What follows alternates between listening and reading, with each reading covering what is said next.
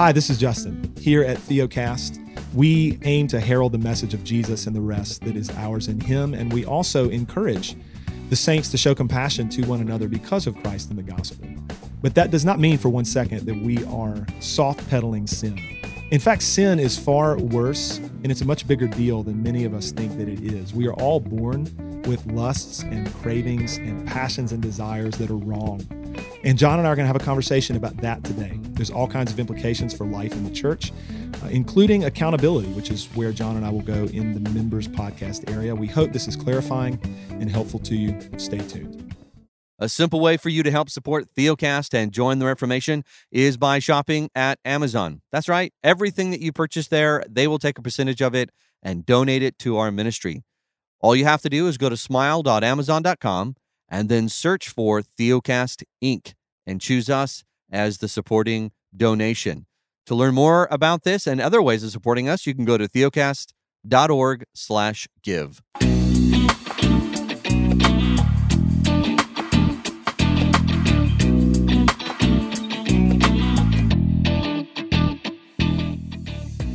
Welcome to Theocast, encouraging weary pilgrims to rest in Christ. Conversations about the Christian life from a Reformed perspective. Our hosts today are John Moffitt, pastor of Grace Reformed Church in Spring Hill, Tennessee, and myself, Justin Perdue, pastor of Covenant Baptist Church in Asheville, North Carolina. John, brother, we have met to podcast today. That's right. And I think we're going to have a really good and helpful conversation that we'll tee up here in just a minute. But before we get to that portion of the podcast, we're going to give the people what they want. You're going to tell them something that you're for and something that you're against, or at least I think that's what you're about to do. Yeah. Well, we were talking about beforehand. This is not my pro-con, but we were talking about beforehand that... So you're telling me this is free. This is extra bonus content. Okay. Yeah. So we record for people that don't know, like 4 weeks in advance because it takes a while to get everything edited and out. John, don't pull the curtain too far back now. Yeah, I know. So last night was election. Oh, November 3rd. Oh, was it ever? And we are recording still not knowing who our president will be. True. And so we had an interesting conversation about that. And it is kind of weird to think that, in the past few years and elections, we've kind of always known by November 4th who it is that we're bringing in. So it's a little weird not knowing, Yeah, I think that there can be bipartisan agreement that it would be nice to see a more unified approach to counting votes across the states so that we can have more timely results in subsequent elections. I think we can all agree that that would be good. And at the risk of sounding very cliche, I am reminding myself, as I trust all believers are, that even though we do not know the results of our presidential election, we do know that Christ reigns, that He's on the throne, and that He wins in the end. And so our hope is fixed on Him, and politics are not ultimate. So we can rest in the Lord Jesus, knowing that He is ultimate, even as we have aimed to be good citizens here in the United States of America. Yeah. Sorry to usurp and hijack your pro-con there, John, but you. Right. I'm thankful that social media will go back to its insanity. Oh my gosh! Before the election, it's prior insanity. It's prior insanity. Hey, my pro-con is this. This morning, I was very thankful for coffee. I like a good, strong cup of coffee. Come on, man. Give me I don't like weak coffee. If you can see through the coffee, there's something that's called tea. That's called brown water. And I'm not interested in brown water. I want black sludge. You want your coffee to have a little scrimp. I want it to bite me a little bit, Or as some people say, you want to chew on it a little bit. You want to be able to stand your spoon up in it. Amen. That's right. So I'm for that. Maybe a little cream, no sugar. As a matter of fact, what I am against is coffee that isn't coffee. It is some sugar infestation, gross, disgusting crappa. You have just offended one of the elders of our church. No, he gets hounded relentlessly for the fact that he drinks milkshakes, not coffee. That's right. Yeah. That's right. So Funny story He's a about me, and then we'll Frappuccino move guy. on. I never drank coffee until seminary. I thought I literally would drink it. My wife would drink it. And I thought, man, I would rather go out and lick asphalt. I mean, that's what it tastes like. Wow. And Strong, so, John. yeah. Strong statement. Yeah. People even ask me, you've licked asphalt? I'm like, man, I used to BMX race and jump. So, yeah, my face was often in the dirt and on the asphalt. Often in the asphalt. And then in seminary, I needed to stay awake past midnight and found out that coffee tastes gross, which also kept me awake. And then the caffeine. You didn't want to get hopped up on Mountain Dew? No. Apparently Needed not. something without sugar in it. So we went with coffee and been drinking it ever since. But yeah, sugar and coffee is gross. It's disgusting. First cup of coffee that I ever had was black, and I've never really had it any other way. I will put some cream in like decaf coffee after dinner. Like if Michelle and I go out for a nice date, and we do the whole 9 yards, like drinks before, salads, appetizers, meal, and then we do dessert with a little bit of coffee. I'll do a little bit of cream then, just because it's nice. Yeah. But other than that, the only reason I do these, pro cons, it's just to get people irritated. It's the only reason. For real. So you mean you're trying to like inflame people in their, a little bit, like their passions and things like that. Yeah, I hear you. So good transition. The conversation. Yeah, we're really good at this.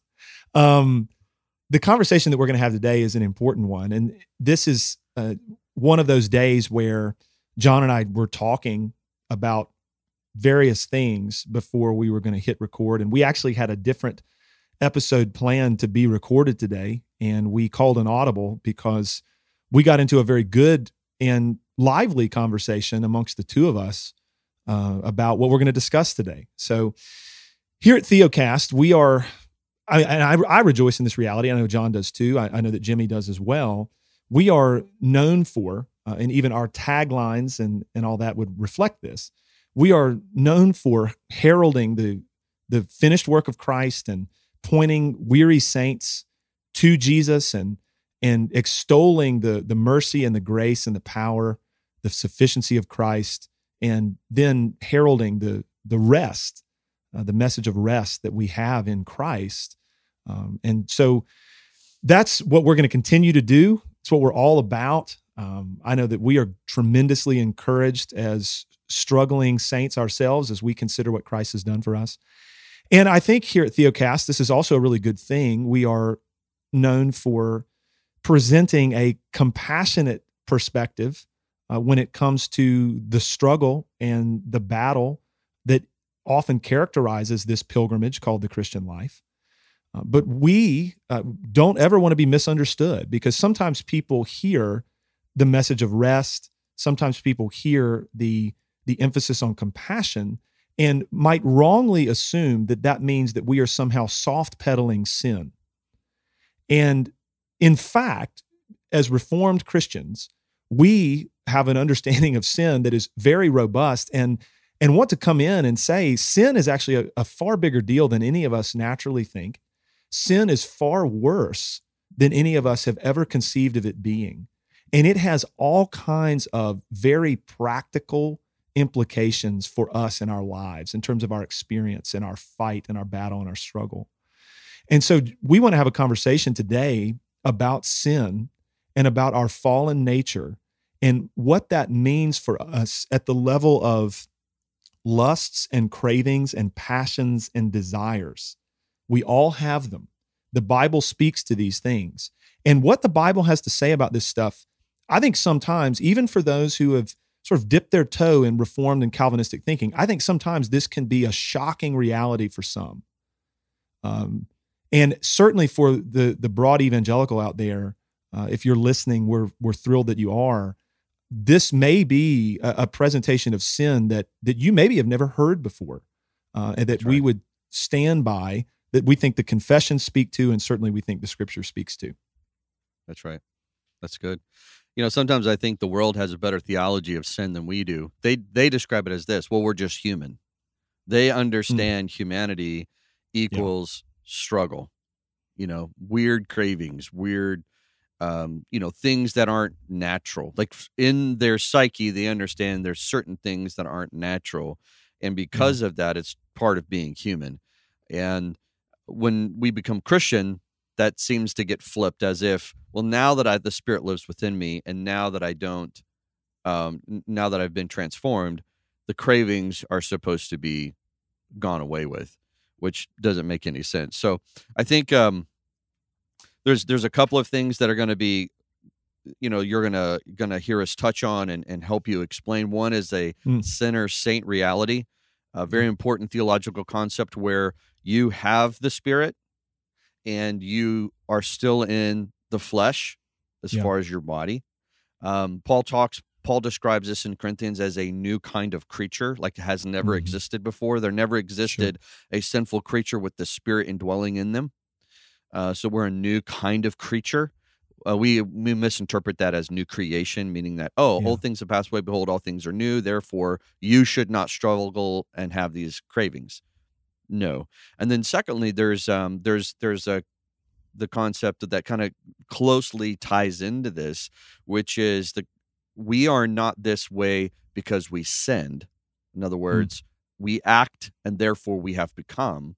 Right. We are this way because we've been born this way, right? Right. So this kind of gets into, I think, what you were going to touch on, Justin, which is Ephesians chapter 2, really unfolds the state in which we are born, and that becomes the natural cravings by which we struggle with.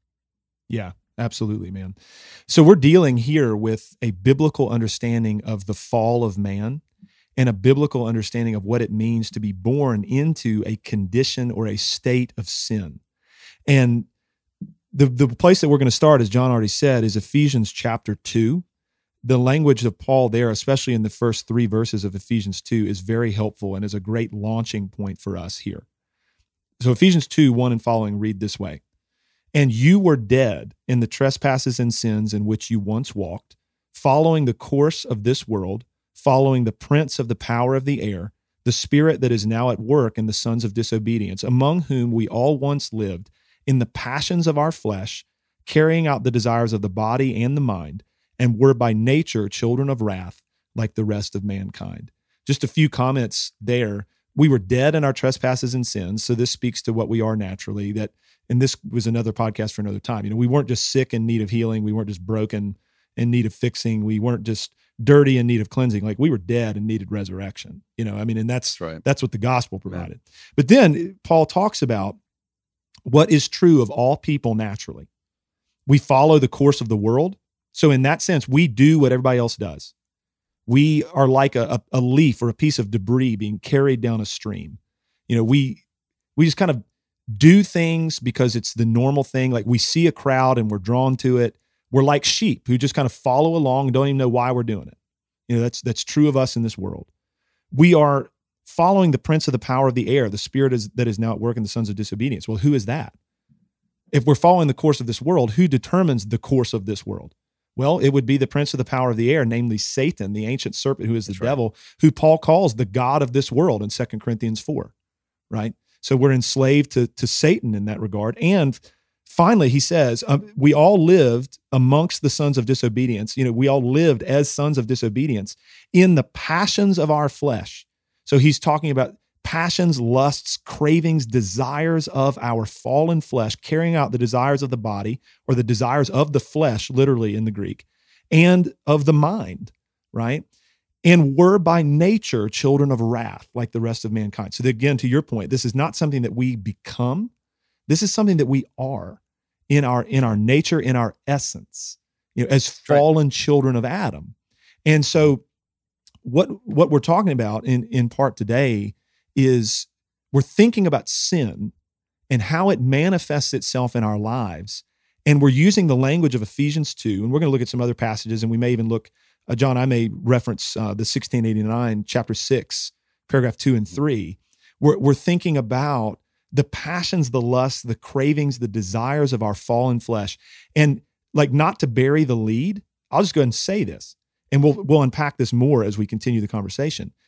Because of sin, because of the fall, we all naturally have cravings, lusts, passions, and desires that are wrong. That's right. Yeah. That are contrary to the nature of God and the original design of humanity. Correct. Right. Correct. So to help understand this, so when in Ephesians chapter 2, when Paul says we've been gifted something, what we've been gifted is faith and the unity that our union with Christ. So we become one with him, not only in what the blessings we shall receive, but also his Spirit becoming one with our spirit. And now he empowers us not only to believe, but to obey. The one thing that's very clear in Scripture that has not been gifted to us, which is the result of our faith, it's an already not yet. We've been promised a new body where sin will not reside. That's glorification. We don't have that now. So there's this duality that's happening, which is I can believe in God, I can even obey God, but I can't do it perfectly because I'm still entangled in my own flesh.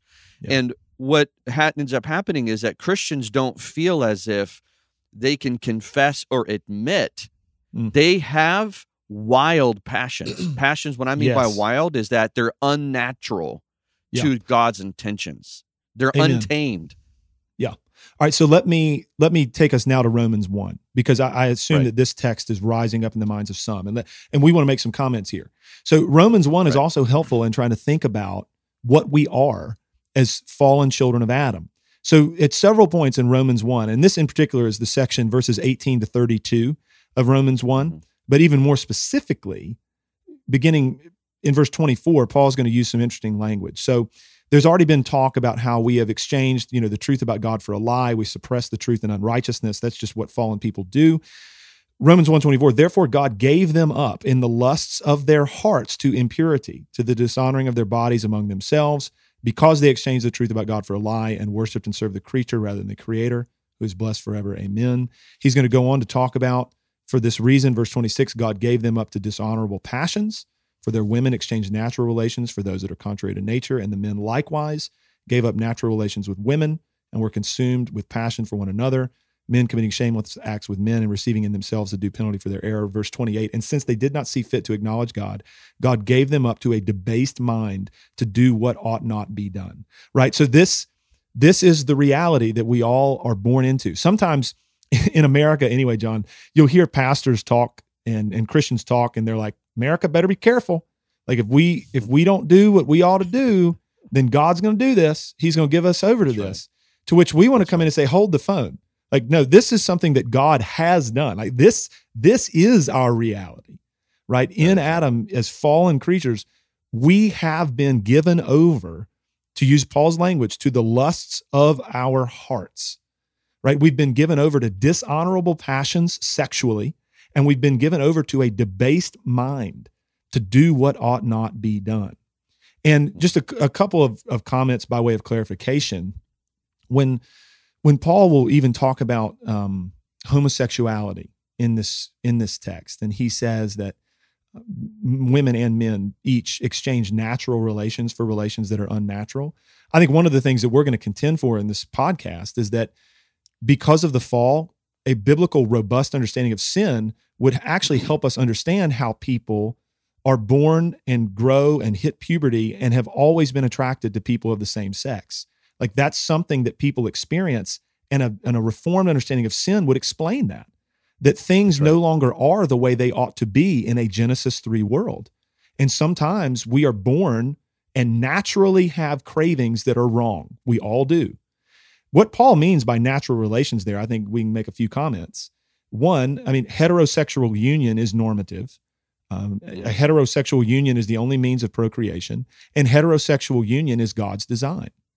And that's what he means by natural relations there. It's not, we don't need to get mired in the weeds here, but sometimes Christians will mean well, and they will try to contend that certain kinds of cravings and lusts are actually not natural to man, but they're like decisions that people make. Like they're actually stuff that people sign up for and make conscious choices for.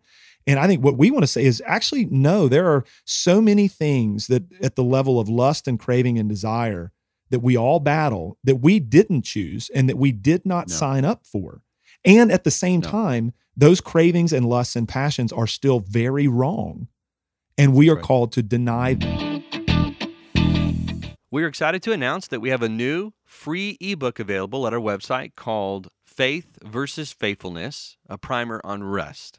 And we, the hosts, put this together to explain the difference between emphasizing one's faith in Christ versus emphasizing one's faithfulness to Christ, and how one leads to rest and how the other often to a lack of assurance. And you can get this at theocast.org/primer. And if you've been encouraged by what you've been hearing at Theocast, we'd ask you to help partner with us. You can do that by joining our Total Access membership. That's our monthly membership that gives you access to all of our material that we've produced over the last 4 years, or simply by donating to our ministry. You can do that by going to our website, theocast.org. We hope that you enjoy the rest of the conversation.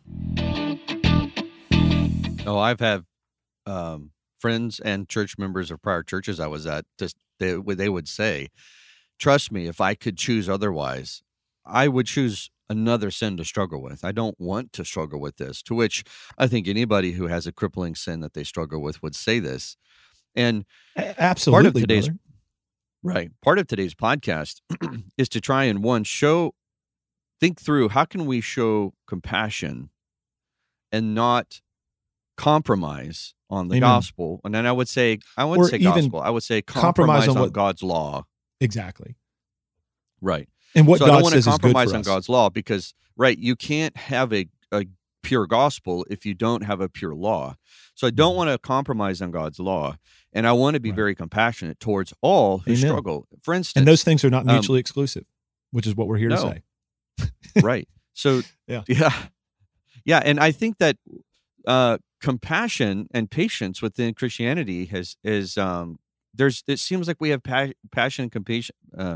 patience and compassion for some who struggle with sin, and then there's others who tend to see homosexuality or any type of sexual sin as something that's unforgivable and something that it's the unspeakable no one should ever struggle with.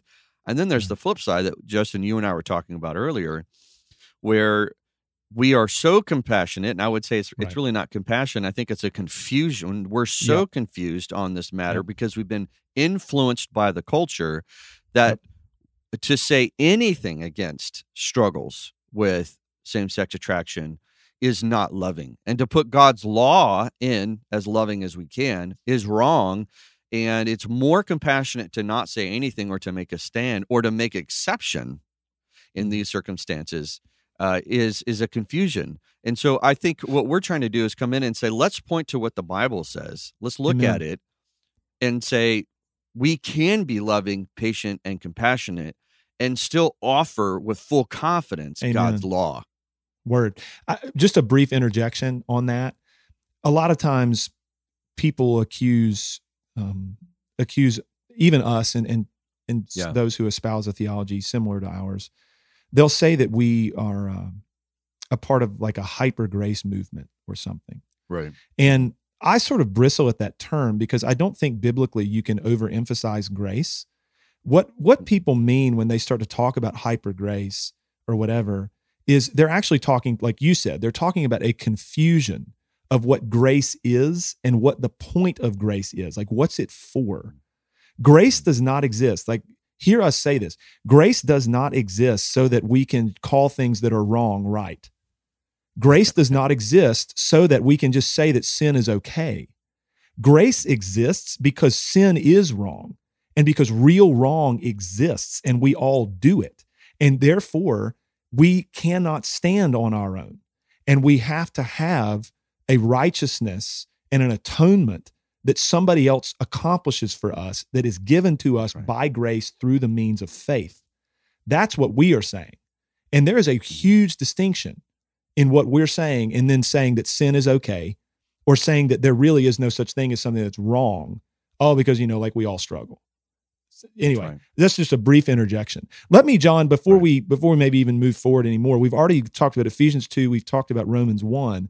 I want to read from the 1689 London Baptist Confession very quickly on, this is chapter 6, paragraphs 2 and 3. Chapter 6 is the fall of mankind and sin and its punishment. This is helpful in thinking about what happened to us, when Adam and Eve fell, and what this means for us now as children of Adam and Eve. So 1689, London Baptist Confession, paragraph 2. By this sin, this is the original sin of Adam and Eve, our first parents fell from their original righteousness and communion with God. We fell in them, and through this, death came upon all. All became dead in sin and completely defiled in all the capabilities and parts of soul and body. So every aspect of our person has been corrupted and affected. That's a big deal. Paragraph 3. By God's appointment, they were the root and the representatives of the whole human race. Because of this, the guilt of their sin was accounted and their corrupt nature passed on to all their offspring who descended from them by ordinary procreation. Their descendants are now conceived in sin and are by nature children of wrath, the servants of sin and partakers of death and all other miseries, spiritual, temporal, and eternal, unless the Lord Jesus set them free. That's great language. It's robust. That's right. It's biblical. Yeah. It paints an accurate picture of what happened to us in Genesis 3. When Adam and Eve sinned, it depicts the ruin that we have all been plunged into. And so it should not surprise us, John, that we have desires and cravings that are natural to our fallen nature that are wrong and contrary to what God says is right. So this is why I get very confused sometimes when I hear Christians talk. They mean well, I think. And I alluded to this earlier. For example, when there's talk about, I'm not trying to pick on sexual sin here, but this is always a very charged up topic, and people get worked up over it. So if we're talking, for example, about same-sex attraction, Christians will buck at the idea or will do everything that they can to disprove any notion that people could ever be born with a certain proclivity or could ever be born with a certain set of lusts and cravings and desires that would lead them to be attracted to people of the same sex.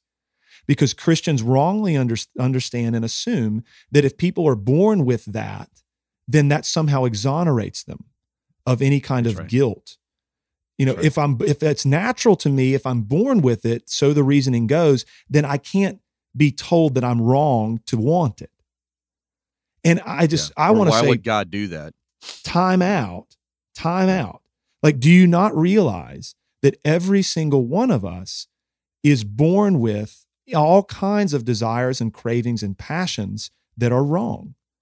That's part of that's what it means. Like Bible 101. This is what it means to be a fallen child of Adam. It means that you are born not righteous, but corrupt. You're born not good, but wicked. And so why are we shocked that we would naturally desire things that are wrong?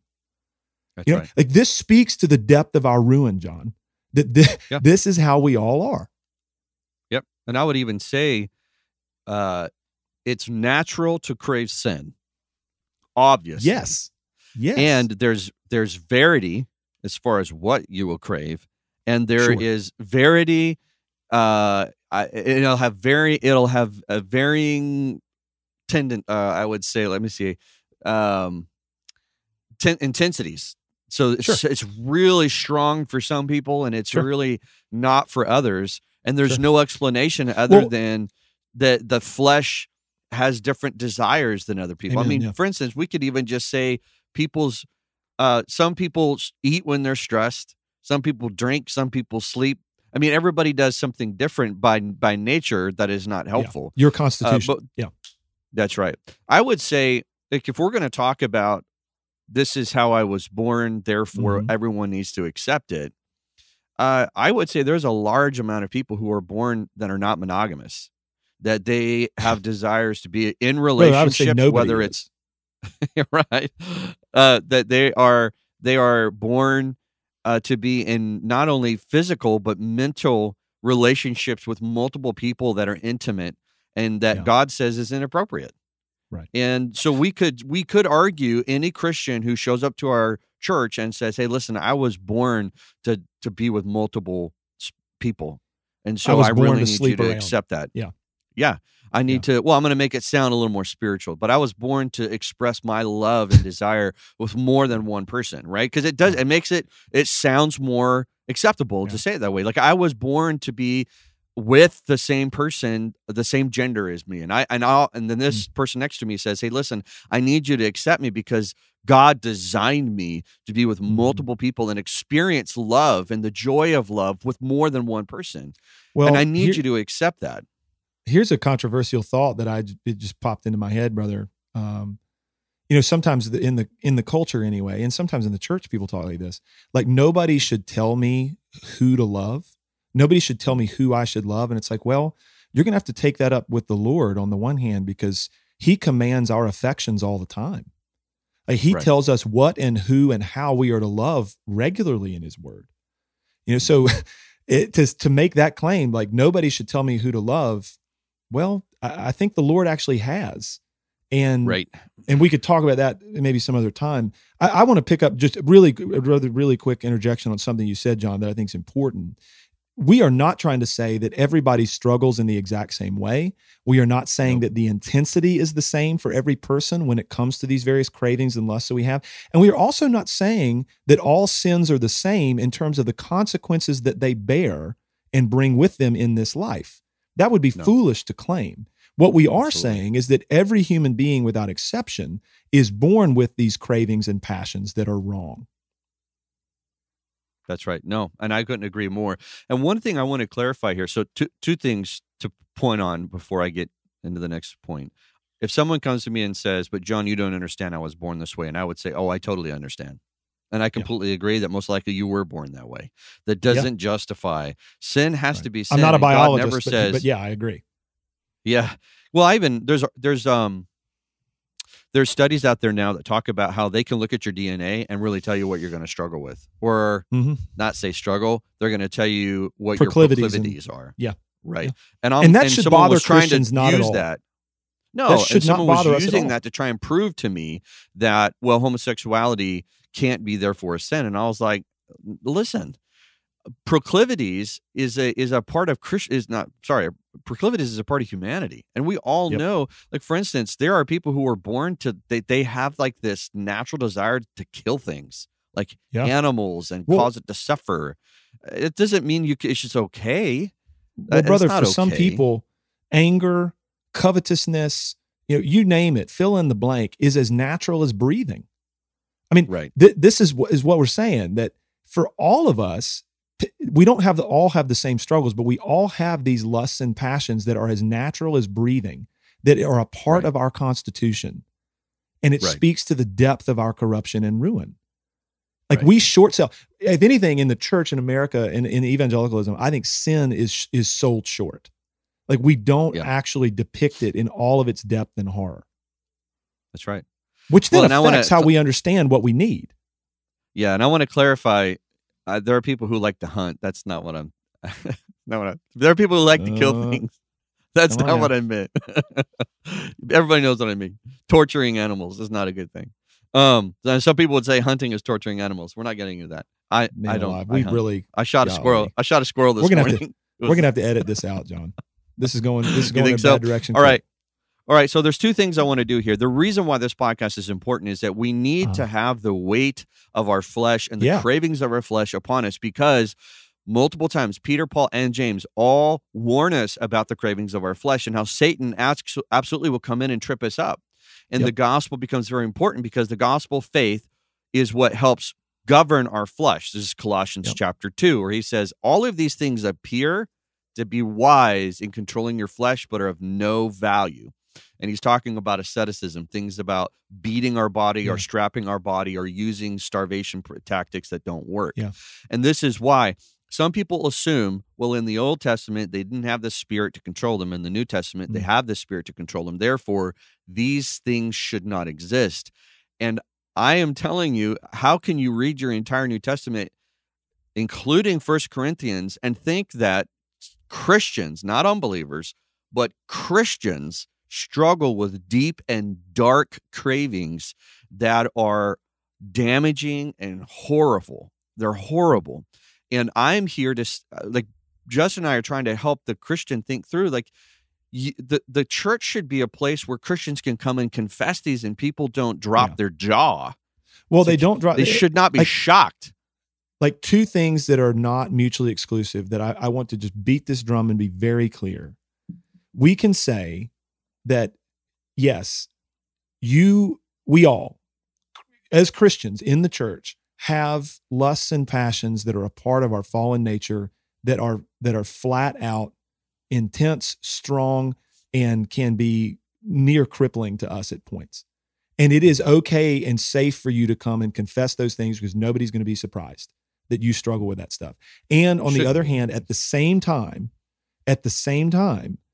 those passions and those cravings and those lusts that you have, that you were born with, are wrong. Like, both are true. It's safe for you to confess it and nobody's shocked. And at the same time, it's wrong. And we're going to be very clear about what God has said is good for us. And we're going to lovingly exhort one another towards the things that are good. And at the end of the day, John, like, where we land with this and what this drives us to is the Lord Jesus Christ and what he has done for us. And right. So this is where I want to pivot briefly to Christ and the gospel. I think what we're saying is absolutely biblical. And we come to this text inevitably about every third or fourth podcast because it's so important. Romans chapter 7. I mean, what we are describing is Paul's Romans 7 reality, where he writes so movingly and so powerfully about his own state and his own war, that he's having internally between his flesh and his spirit, the inner man and his flesh. And he writes things that are compelling, man. And in saying that, I find that there is another law, waging war, in my members, against my spirit. I find that I don't do the things that I want to do, and I'm not doing the things, I do the things that I don't want to do, and I'm not doing the things that I want to do, and he ends up landing in a place where he even says of himself, wretched man that I am. And I think we all have been there, where we are battling so hard against these cravings and lusts and passions. Sometimes it's going okay. By God's grace, sometimes we're doing well. But there are some days where we are like, my goodness, this is unrelenting. It's chasing after me. It has its claws in me. It won't let up. God, have mercy on me. Like, that's right. Lord, I am a wretch. Who will deliver me? And then we have only one answer and only one hope, and his name is Jesus, and it's what he's done for us. That's right. And man, it's such good news. Like, when we're honest about our corruption and we're honest about these cravings and lusts that we all have, we've only got one place to go. I mean, you have one choice to just say it's all fine. It's no big deal. Nobody's wrong. But the Bible doesn't allow you to go there. The Bible says it is wrong. And we're all like, well, I'm enslaved to this stuff, it feels like. I know I've been delivered from the dominion of sin, but man, I don't feel delivered. Where do I go? Only Christ. Right. Only Christ, is your hope and your stay. And only Jesus is your righteousness. And only Jesus can give you like forgiveness and absolution. Only Jesus can atone for your sin. Only Jesus can make right everything that is corrupt about you. And anyway, I think the problem on both sides. So one where we will lower the law and make room for acceptability. I'm saying it's okay for you to have this sin. You can't find the joy and relief that is found in Christ, the hope and rest that is there, because sin will always prevent you. If you harbor sin and you're unwilling to confess that sin, it will remove that sense of rest and assurance that is there. On the flip side, if you require someone to never have the craving, or they can't have rest, is also dangerous. Yeah. That is not the gospel. So I think what you have to do is the weight of the law has to come in and say, you're right. There's condemnation for those who engage and are unwilling to repent. And there's mercy and grace for those who struggle and repent. And what I love about 1 John is it doesn't say you can repent once for one sin. Right. It says that if you sin, you confess it. And listen, we'll get into this in a little bit in the members podcast, where we're going to talk about what is accountability and maybe how we've skewed that in Galatians 6:1. But Mhm. where I want us to feel Mm. this tension is that the church should be able to come in and not ostracize one sin and be able to openly agree with the culture. Yeah, everyone, not just homosexuals, but everyone is born Mm. with some kind of proclivity and some kind Mhm. of bent towards unnatural desires. And Word. you can still have rest and joy in Christ as you battle these and as you understand that we're waiting for Christ to come and fix all of these desires to where we will have human flesh, human desires that never contradict the nature of God. But we're not there yet. And so we need to be patient and kind and merciful and look to Christ in faith to find our rest. Because you won't find, because I'll Yeah. tell you this, Justin, when rest became real to me is when I learned how to live every day struggling with my flesh, struggling with my sin, understanding it's wrong and really wanting to fight against it, but understanding that it's Christ's love and righteousness for me that I can relax in and not because I've achieved perfection. Some people will never Right. rest because they think, well, once I stop struggling with sin, I'll rest. And I'm telling you, you can have rest now as Right. you fight and struggle. That's the wonderful message of the gospel, is that That's you right. can have rest and peace and hope in the midst of the struggle against sin. That struggle and that battle is not going anywhere until Christ returns. Mhm. It's a battle and a war that we have on our hands, and the struggle is real. That's And right. so So if you're we've got to have a Christ, and we've got to have a message that speaks hope and rest and peace into that war. And that's what the gospel is. You're exactly right. You wanted to say something? Yeah, so if you're in the vein where you won't allow someone to have the cravings that are contrary to the Bible, you're gonna really prevent people from having rest. And then if you're in the vein where you really don't want people to feel uncomfortable with their cravings, I want everyone to feel uncomfortable with their sinful cravings because you can't have rest in Christ until you I wanna realize you give need Him. I want to give a hearty amen to that, John, where I think a Yeah. lot of times we try to rationalize a lot of stuff, and people in the church, again with good intentions, will say things like, well, it only becomes sin at the point in which I act upon a corrupt desire. Wrong. To even desire sin is wrong. I mean, that's what we have to get at the level of the heart and the mind, right? And when Paul speaks, like in Ephesians 2, about passions and lusts of our flesh and the desires of the body and the mind, this is what he's speaking to.